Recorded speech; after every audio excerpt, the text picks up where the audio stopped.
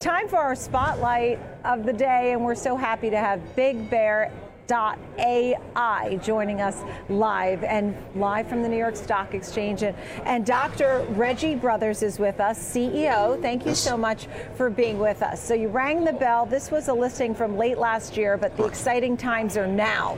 So tell me about the morning, how it's been, why now going public? Sure. First of all, thank you for having us. It's great to be here with you. Glad you're here. This is just an extraordinary experience, right? As you mentioned, we actually listed last year, late last year, but to come here this morning, and we had our whole team here, and just to have the excitement of actually ringing the bell with our whole team, it's very special, and we're very excited to be here. Without a doubt. I know that when we talk about what your company does, right? I mean, this is high value software products and technology, and you work with top notch, right? The Department of Defense, U.S. federal government, the intelligence community overall with AI, machine learning. So you're a wealth of information at this point. But tell me about some of these key partnerships and customers that you have and how important they are to your growth. Yeah, so we work, we have two different segments, so to speak. We have our federal customers, and we are now growing into the commercial space. So on the federal side, our customers, we help our customers with exploring, we have exploratory analytics. And what does that mean? That means we look at the types of information they have. We help them, for example, the Army, we help them position their forces. We help a variety of analysts do their work. In general, if I take a high level back, what we do, we help our customers make better decisions.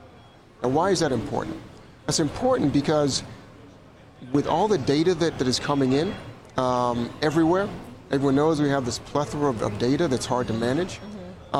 We help people really understand not just what their current status is, not just predict the future in some sense, but also give them advice on how to better make decisions to impact their future in a way that solves their mission. That mission is whether or not it's the federal government or some kind of commercial business plan. Right, and we had on, I'm sure, a friend of yours at this point, Mark Bell, Yes. who had his listing here of Terran Orbital, was on with us. LLAP was the ticker symbol, and Mark Bell joined us here. Yeah. And this is all about satellites, and they are a customer of yours. And so when you say these critical missions and to have really key decision making that needs to happen based on this data, right? Another key customer of yours is Virgin Orbit, right? And so you're helping them in what way? Explain that a little bit. So for both Virgin Orbit and Terran Orbital, we're helping them in a number of ways. So if you think about what they're doing, they're putting satellites in space, right? So there's a manufacturing component to that, there's a sensing component to that. How does the person on the ground who's actually getting this sensor information, what's the interpretation of that, right? So we're helping in all of that. We're helping with the interpretation of that information, as well as we're helping with optimizing the manufacturing. So I think, when you look at all of the commercial space, again, Virgin Orbit, Terran Orbital, we're also working with Redwire Space. There's a tremendous market here for these kind of assets and the kind of capabilities they provide. But what they need is optimization in how to interpret the information that their sensors are providing, and how to optimize their manufacturing so you get the most efficient use of their manufacturing facilities.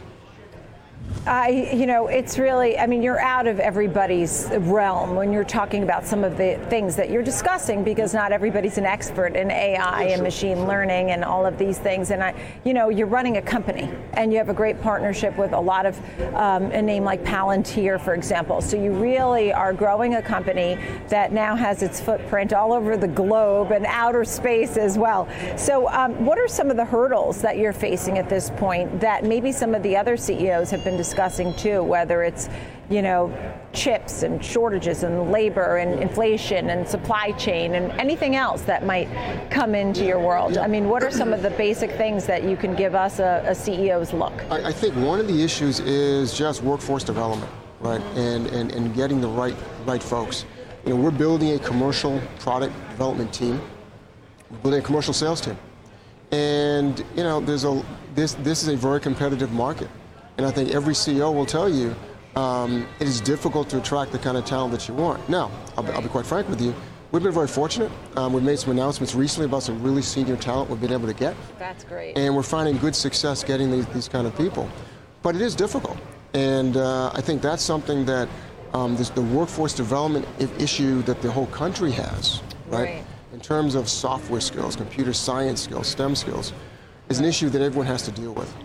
Yeah, absolutely, because as you and I were discussing, you know, I have a son in college, another one going to college, and you start to wonder what should they study. I mean, something that, you know, STEM and science and all of this has been very, very important to him, and you start to wonder when you're looking for people with a certain skill set, right? I guess they would need all of these types of certain skills. You also feature in the notes a lot about diversity in the workplace, and I wanted to give you the opportunity to touch on that. Well, thank you. One thing I do want to say, though, about this workforce development, we have a program program called Launchpad, and Launchpad is where we're teaming with the universities to try to work with their teachers, right? Oh, neat. To actually help them understand what industry needs are, so that students can actually get that kind of training that's applicable to what industry needs. I think that's an important piece. Isn't that important? That's Absolutely. An important piece, yeah. I mean, I actually saw in one state, I think it was Florida, that they were starting to, you know, have financial literacy as a class. Exactly. You know, exactly. maybe some of the basics and the things that we actually need and use. And to your point, that's really great that you're working with the universities so that it works for them and it works for you. It does. It does. So tell me more about what's on your agenda here. I know diversity was something that you were going to mention. So we have something called Women of Big Bear AI, and we started that last year, and it has been great. I mean, because I think one of the challenges in these kind of high-tech fields is getting women involved, it's getting ethnic minorities involved, right? There's just a big gap. And so we've been having a really big emphasis on that in hiring and in training, because it's not just hiring, right? It's training as well. Sure. It's making sure people are prepared for promotions, that they get them and they can be successful. Right? There's an article I read not too long ago. They're saying one of the challenges is this phrase glass cliff, right? Where people can be promoted, but they're not really prepared for that job, so they don't succeed. We want to make sure that doesn't happen. And one of our groups called Women of Big Bear, as I mentioned, is a mentoring program that helps our people actually be successful. Right. So we're very excited about that. They have a read. I was just talking to one of the leaders, and she was sharing that they have a book club that was started.